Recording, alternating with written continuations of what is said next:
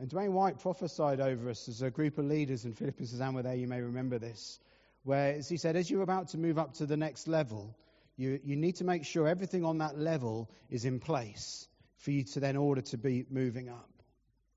And these two prophecies really are leading us into just a couple of weeks as a church, where I want to talk about the culture of the house. There are many people in the church who have joined recently, and you are so welcome.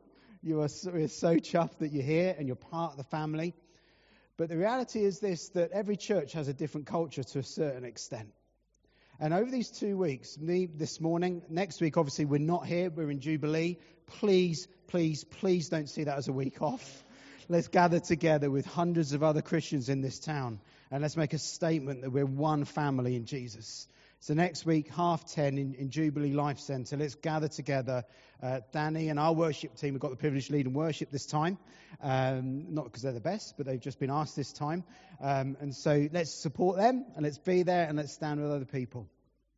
But today and in 2 weeks' time, we just want to look at this whole issue of culture. And we've got Dan Hargreaves with us in 2 weeks' time. Those of you who haven't heard Dan speak, when you hear him speak, you won't forget him. But Dan is an incredible speaker on culture and the importance of culture. If I'm honest, he's better than I am at it. So I'm going to try and do a start, and then he'll do the proper job in 2 weeks' time. Because we want to really bed in and protect and strengthen the culture of the house. So I'm going to pray, and then we'll look at this together, and then we're going to have time to worship the Lord later in the service. Father, we love you. God, I'm amazed that you want to know me. I'm blown away by your grace that you put up with me. You're so gracious and forgiving. You're so faithful. It is all about you, Jesus. And so right at the start of this morning, God, we're in the middle of the morning, we say, Jesus, you. We fix our eyes on you. We don't come with preconceived ideas. We don't come with a checklist. We don't come with a shopping list. We come on bended knee and say, Jesus, you. Your vision, your heart, your words that we need to obey. You, Jesus. And so, Holy Spirit, I pray you'd come and erupt in every heart in this room a love for Jesus. Help us just lay aside stuff that's slowing us down, and help us to run into all that you have for us as a family here, as individuals, as a church.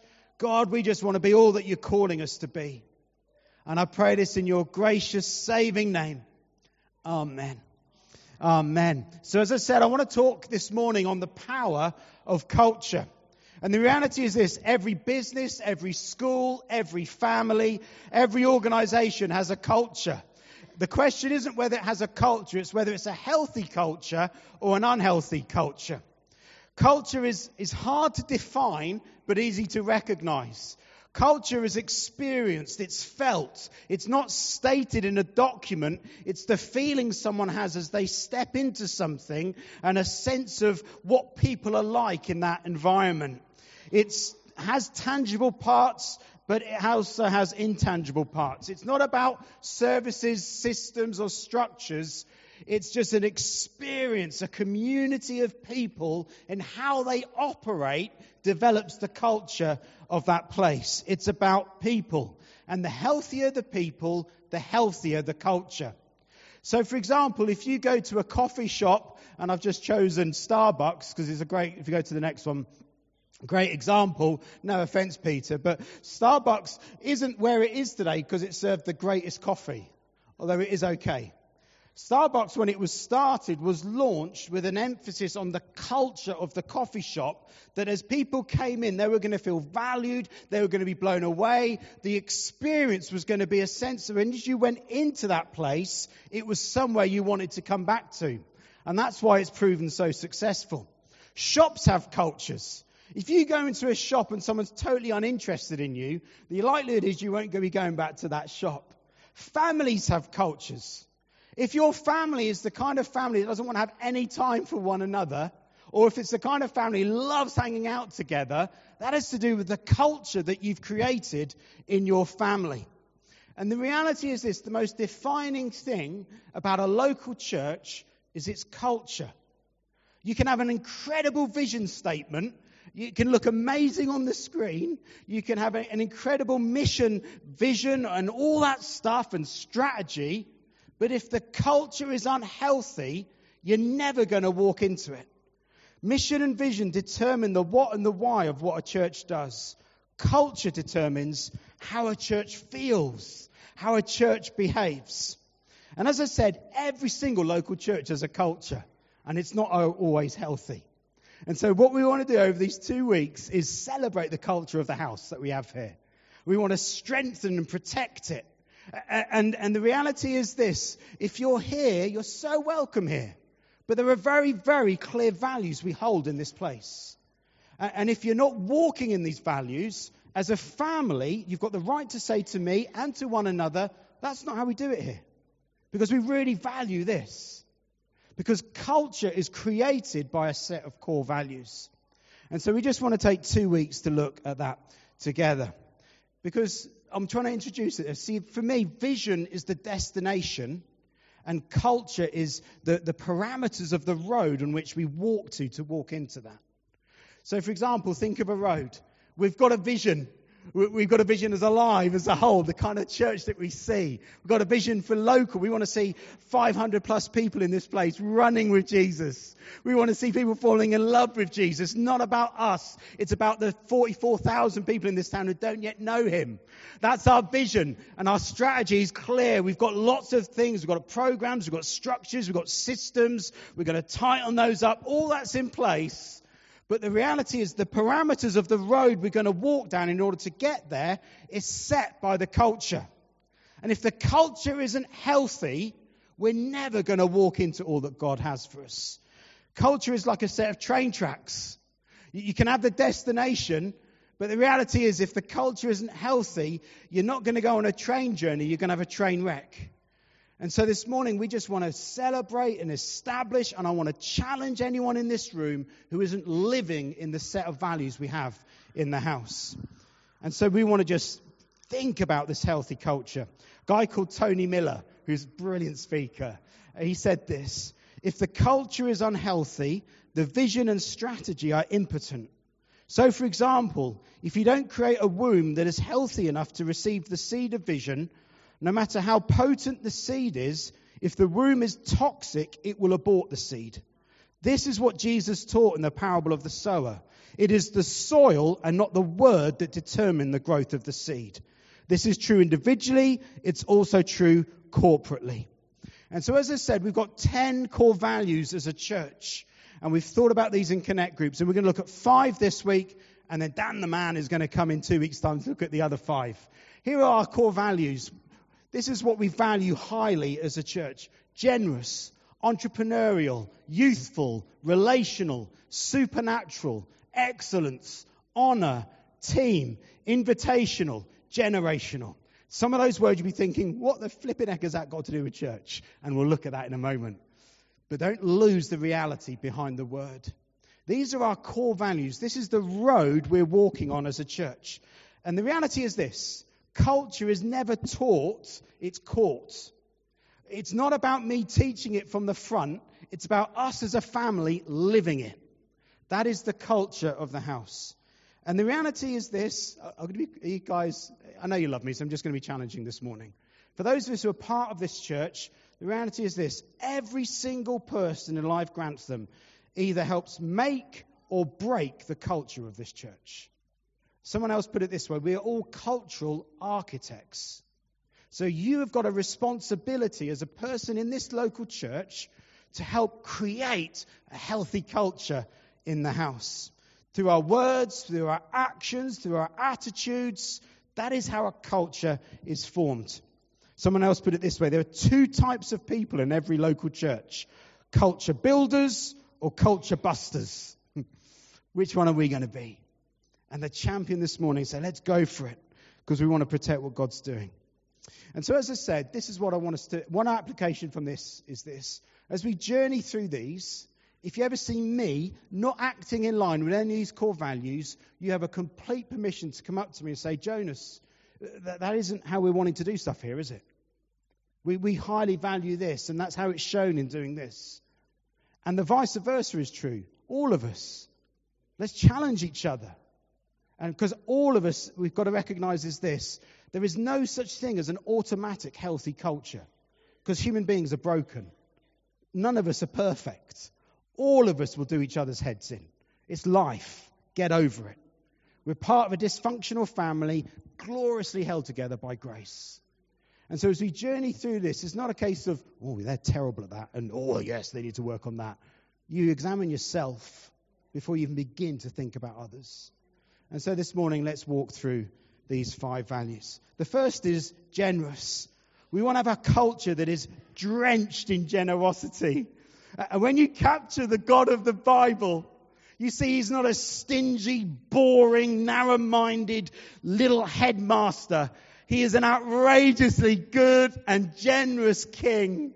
You see, when John writes, for God so loved the world, he's saying there, and that word world in John's gospel means a group of people who hate God, who run from God, who want nothing to do from God. And yet God so loved people who hated him, swore at him, rejected him, ran away from him. He so loved them that he gave his only son, that whoever believes in him should not perish, but have eternal life. Just think about the generosity of God. He owes you nothing. You're not a victim. You've got no cards to play with God at all. He owes you nothing, and yet he gave you everything. He loves you so much. And then just think about how generously we read in the New Testament, he pours out his love into our hearts in Romans. And then we see, I think it's in Ephesians, where he says he lavishes us with his grace. This is the God of the Bible, my dear friend. There's no poverty spirit with the God of the Bible. He's a God of abundance. He's a God who gives generously. And as a church, we want this generosity of God to be reflected in our lives too. As Tim Keller puts it, generosity is not only about money. There is more than one currency. Let your generosity be pervasive in life. You see, the God of the Bible is not resentful, bitter, or stingy. He is outrageously generous in all that he does and gives.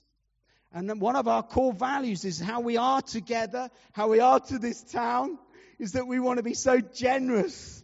We want people to walk into this place and to be overwhelmed in an appropriate way with our love for them. That anyone who walks into this place is welcome. That anyone who comes and sits down, whatever seat, is welcome.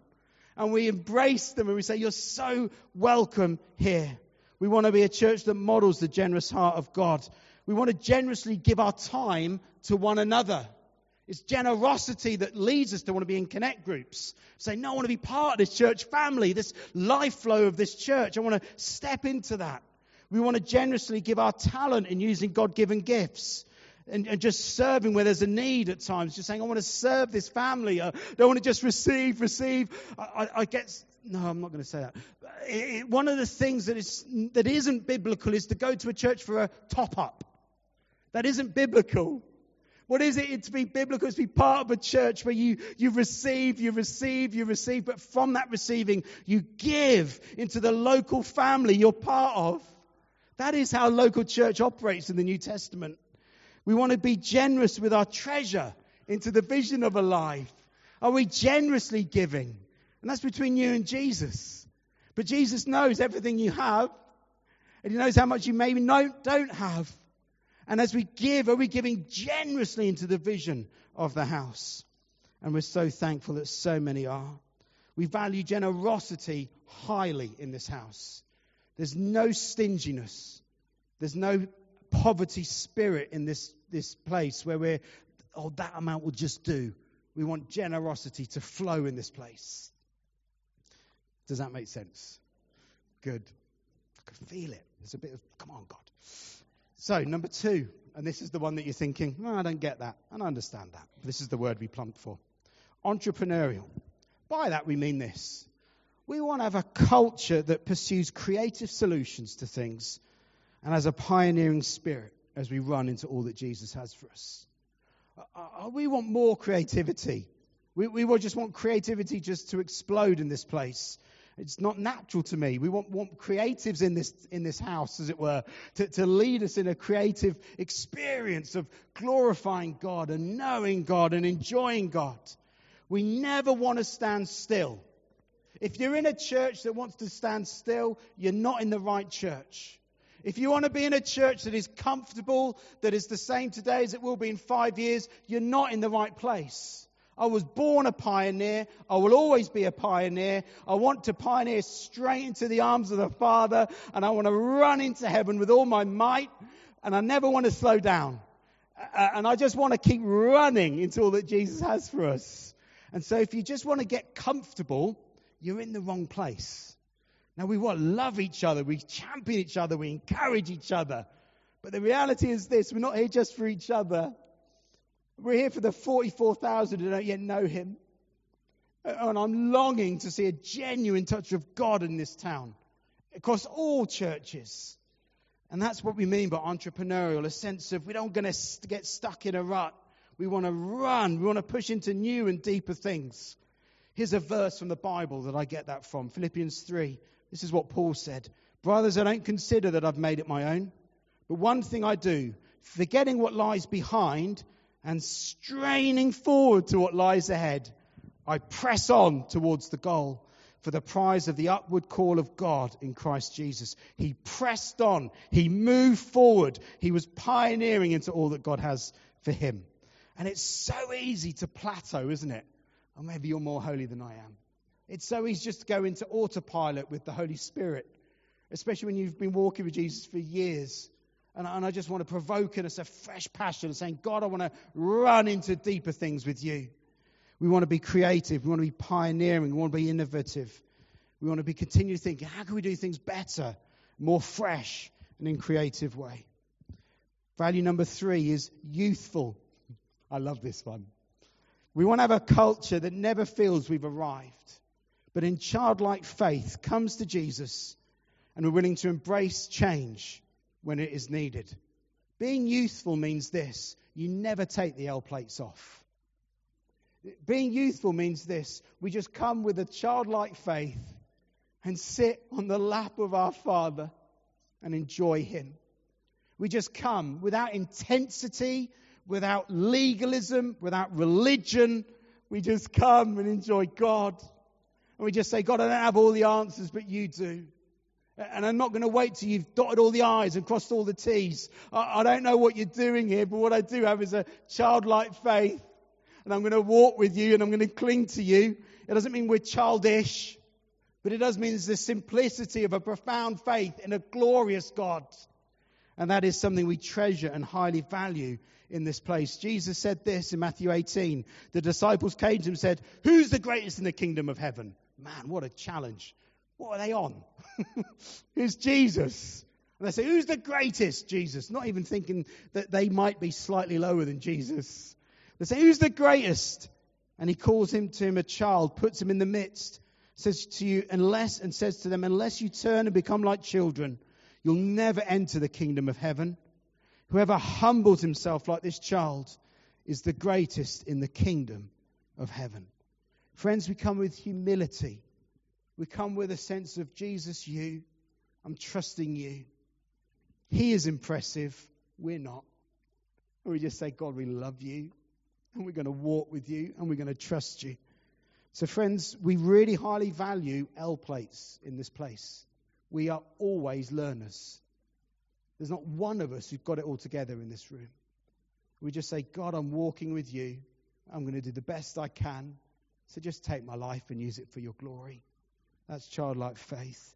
But being youthful also means we're willing to change things if it means we can reach more people for Jesus. This is so important for us at the moment, isn't it? It means at times we will sacrifice personal preference or convenience if it means kingdom gain.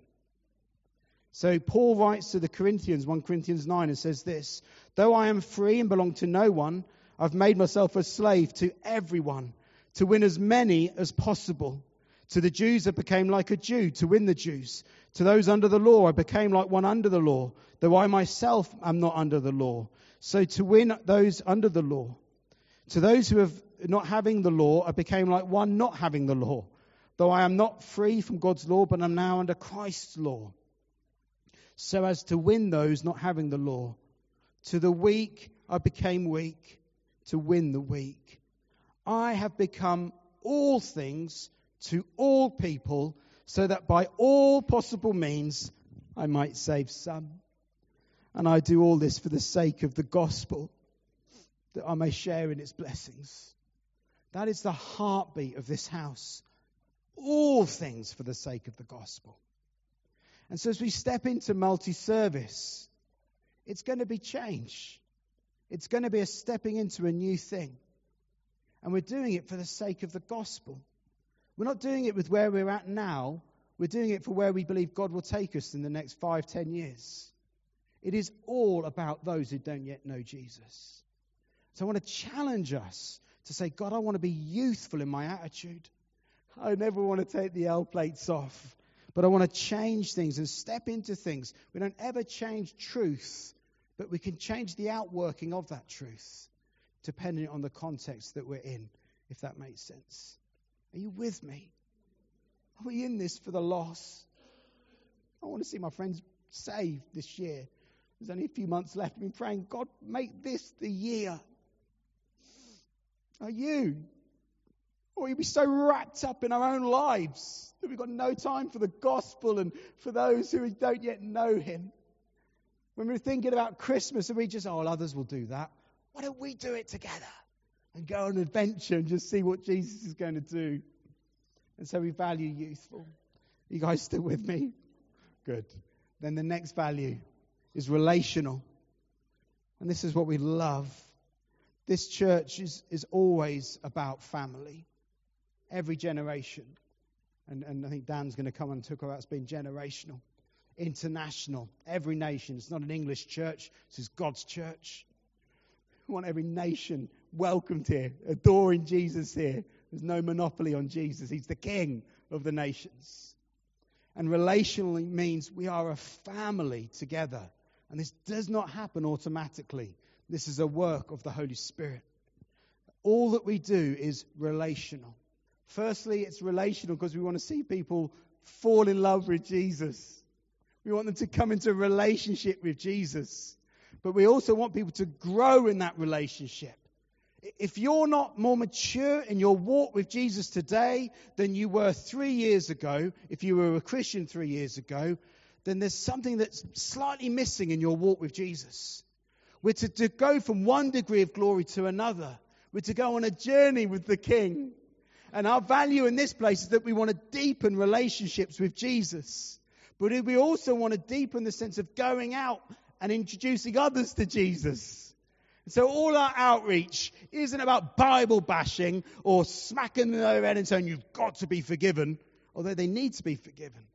It's about an introduction to a relationship with the King, and that relationship is infinitely more satisfying than anything the world can offer. And so our outreach is relational. But throughout the New Testament, we see local churches made up of a whole spectrum of people through the work of the Holy Spirit becoming family. Over 40 times in the New Testament, there's an appeal for one another.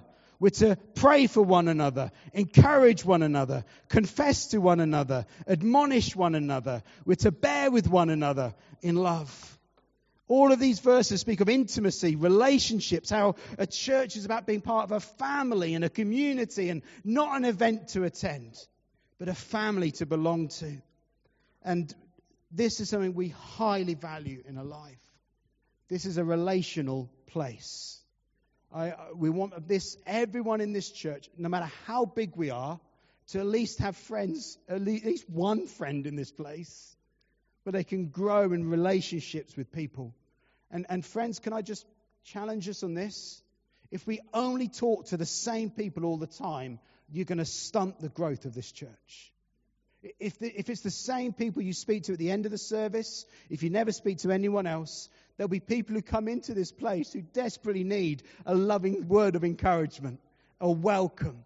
We are the welcome team. The host team do an amazing job, but we are the welcome team because we highly value relationships. Let me apply this in two ways. The first is it means being relational in how we deal with conflict, just as the Bible commands us to. Conflict and tension is inevitable because we're broken people. You'll never find a perfect church. It's made up of imperfect people where tension, misunderstanding, all that stuff will rise up because we are a broken set of people held together by grace and saved and all that stuff. But here is what the New Testament teaches about dealing with conflict. There's two passages that we go for that brings us 7 principles. The first passage in Matthew 18, verse 15 says this: "If your brother sins against you, go and tell him his fault, between you and him alone. If he listens to you, you have gained your brother." Firstly, go to the person face to face. I don't think Jesus would say even today, write an email or write a letter. There's something about a face-to-face, eye-to-eye meeting that actually conveys your heart in a way the written word never can. The amount of times I've written an email when I've had a bit of a downer, and then I've not sent it because I was thinking, oh, that's such a rubbish way of saying it. And I've rung up the person, let's meet face-to-face, let's talk. Jesus is saying, meet face-to-face. If you have an issue with someone, share it firstly with the person you've got an issue with before you share it with anyone else. Whew, big one. If you've got an issue with someone else in this church, you go and tell them first. If you've got an issue with someone in this church and you're particularly vulnerable and broken about it, I would say maybe tell one other person, but with a commitment to then going to speak to that person. When someone comes to me with an issue with someone else, the first thing I say to them is, are you going to speak to them? Because in a sense, if you're not, you don't want a solution, you just want to gossip. And let me just say this. To say, I'm just telling you this to pray about it, doesn't make it not gossip. We've just got to be clear about this. I could feel come on, God. But it's true. I've done it. You've done it. Get over it. Be real. To go, if there's nothing in our hearts of, I'm going to speak to that person and deal with it, then Jesus is saying that is the starting point. The second thing is look to win the person and not the argument. So important. If he listens to you, you have gained your brother. Our heart's intention and disagreements must always be to win the person and not win the argument. It's not about being right. It's about being loved and showing Jesus. We speak truth. We don't sort of bowl over and be doormats. But at the same time, being relational means I love you as a brother or sister in Christ. And I want to talk this through with you because I value your relationship with me highly. And I want to deal with this so that I can gain you as my brother and sister in Christ. The third thing, the next 5 we see in 2 Corinthians 6 verses 11 to 13 says this. The context is the Corinthians, there's a lot of tension with the Apostle Paul. And he writes this: "We have spoken freely to you, Corinthians. Our heart is wide open. You are not restricted by us, but you are restricted in your own affections. In return, I speak to you as children. Widen your hearts also."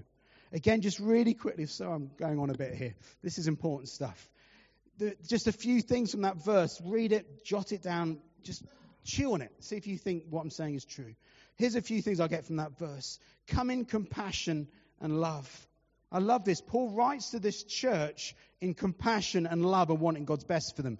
He speaks to them as Corinthians. It's personal. He speaks to them as children in that verse. He's not saying they're being childish. He's saying, you're children of mine because I led you to Jesus. He's being relational. He's coming in compassion and love. When we're dealing with people we've got an issue with, we must recognize that they are deeply, gloriously loved by God. That they are people who are made in the image of God. Number 4, be transparent and honest. Paul openly and honestly shared his heart. He uses this phrase, we have spoken freely to you. Literally, that reads, our mouth is open towards you. It's a very graphic and pointed way of describing a totally unrestrained, vulnerable frankness. And then he says, our heart is wide open. I'm being real. I'm being transparent. I'm being honest about how I feel and what I think. Number 5, be prepared to correct any misunderstandings. I genuinely believe this. 90% of tension or conflict is to do with a misunderstanding. Just to sit and talk can clear up that misunderstanding so quickly. You see, the misunderstanding we see in Corinthians, in 2 Corinthians 11:11, is this. They thought that Paul didn't love them. That they thought that Paul had no time for them. And so Paul is here, in the Greek, he's using a figure of speech called litotes, which is really using a negative in order to emphasize a positive. And so when he says you're not restricted by us, he's saying there literally, I've not allowed you to be squeezed out of my heart. He's coming there and correcting a misunderstanding. Number 6, identify the problem. Don't skirt around the issue, just say it as it is. And even if your perception and your perspective is wrong, it's better to be clear on what your perspective and perspective is in order to correct it. So just be real. Lay all the cards on the table. Don't hold back in a sense, but be willing to recognize that your perspective may be wrong. Then finally, make a heartfelt appeal to move forward. So important. Paul writes, in return, widen your hearts also. He comes with a longing saying, I want you to widen your hearts. We want to move on from this. There's a city of Corinth to be won for Jesus. And the reality is this, folks, whatever you may have against other people in this church is nowhere near as important as the call to reach this town for Christ. The cause of the gospel trumps personal preferences and gripes every time. And we must deal with this stuff. Very, very important. And so part of a healthy culture is being relational. And part of being relational is dealing with conflict and tension Jesus' way, not our way. Application number 2. It means being relational in how we speak to one another. Words are exceptionally powerful and significant. Solomon writes in the book of Proverbs, death and life are in the power of the tongue. Those who love it will eat its fruits. So we have the power to speak life and death over people, as it were, with our tongues. And being relational means that we want our words to build up and impart life, rather than to knock down and impart hurt. Paul writes to the church in Thessalonica and says this, encourage one another, build one another up, just as you're doing. This should be the most faith-filled community in town, where we come in and we say, keep going, he's worth it. Where we actually encourage one another, we affirm one another, we honor one another. We say, come on, let's run into all that Jesus has for us. Being relational means we refuse to gossip behind people's backs. To another church in Ephesus, Paul says this, let no corrupting talk come out of your mouths, but only such as is good for building up, as fits the occasion, that it may give grace to those who hear. One of the checks that I always tell myself is this, am I willing to say what I'm about to say face to face with that person, that if I've got an issue with them I should be doing, or am I just gossiping about it behind their backs? It's so human nature to do that let's not be naive enough to think we haven't done that at times. And the Bible is clear. Let no corrupting talk come out of your mouths, but only such as is good for building up. Let's build each other up in the faith. We want to be relational. It's part of our culture. And then finally, and if the band want to come up to give people hope that I'm finishing. Are you guys still with me? This is a good one. You're probably thinking he's a bit heavy now. This is a good one. Well, they're all good. So that's a stupid thing to say. We want to be supernatural. We highly value the power and the presence of the Holy Spirit. We want the culture of this house, and it is, and I thank God for it, that whenever we gather in connect groups, whenever we gather on Sunday mornings, whenever we gather at Revive, whenever we gather at youth groups, whatever it is, if we're gathering as a community of people, we're coming expecting the presence and the power of the Holy Spirit to be among us. This isn't an event to attend. We want this to be in place where a God is encountered. And I want to encourage you, as we come together, come in faith, come with a sense of, God, I want everything you have for me as we gather. Sam Storms puts it this way: the Spirit comes to us as a fire, either to be fanned into full flame and given the freedom to accomplish His will, or to be doused and extinguished by the water of human fear, control, and flawed theology. In all that we do, we want to cry, come, Holy Spirit. Nothing is going to happen here unless God does it. We can't speak to hearts. We can't speak to souls. We can't transform lives from the inside out. Only Jesus does that. And so we want to continually come back and say, God, unless you turn up, this isn't going to happen. God, unless you move, this multi-service thing is going to go pear-shaped. And I want to continue to be stepping into things that unless God shows up, nothing's going to happen. And so this morning, these 5 values we've looked at, I want to encourage you, a culture where a church is generous. It's entrepreneurial, constantly moving forward, a youthful church, not in age, but in faith, like childlike faith. A church that's relational, a church that is supernatural. I thank God for this church, genuinely do. If I wasn't the pastor here, I'd be here. I give 20 hours overtime every week to this location. And I'm saying that to blow my trumpet at all. I'm just saying that we're in this together.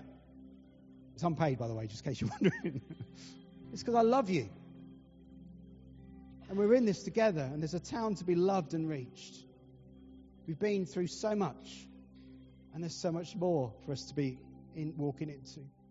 And every single person in this room has got a call of God upon their lives to walk with Him into it. And the culture of the house, let's value these things. Let's protect these things. Let's challenge and sharpen each other up if we're not doing stuff that is in line with this value that we're saying. So should we stand together? I'm going to pray.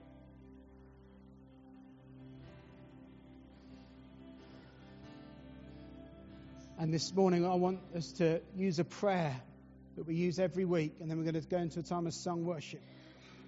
But it's a prayer of giving your life to Christ. And maybe there's someone in this room, you've never personally given your life to Jesus. You've heard about Him, you've thought about Him, but you need to know He died for you. He took on that cross, your sin, your shame, everything that disconnects you from knowing Him. And He's saying, come and trust me, and come into a relationship with me today. And so it's a prayer we're going to say together. And I encourage those of us in this place who just need to recommit our lives to Jesus to use this prayer too. So let's pray this prayer this morning together. Thank you, God, for loving me before I ever loved you. Thank you, Jesus, for dying on the cross for me. Thank you that I can get connected to you now because you are alive today. I admit that I have lived my life without you and have messed up. I ask for your total forgiveness and I commit myself to you. Help me to submit my life to your teaching and direction from now on. I receive you into my life and I ask you to fill me with your Holy Spirit. Amen. And with our heads bowed, maybe there's somebody who's prayed for the very first time. I'd love to pray for you. I'm not going to embarrass you. I'm just going to pray for you. One of our hosting will connect with you afterwards. But maybe there is someone who prayed for the very first time. Just put your hand in the air. I'm going to pray for you, and then we'll move into the time of sung worship. No. Okay. Let's just go and enjoy the Lord. Bless you. Pray the blessing of God over you. Pray a new start in your life. The old has gone, the new has come. I pray, Father God, that you would just thrill this man with the truth that you have forgiven him totally, eternally. And I pray a great, great future into your life in Jesus' name. Amen. Amen. Let's worship the Lord together. Let's go for it.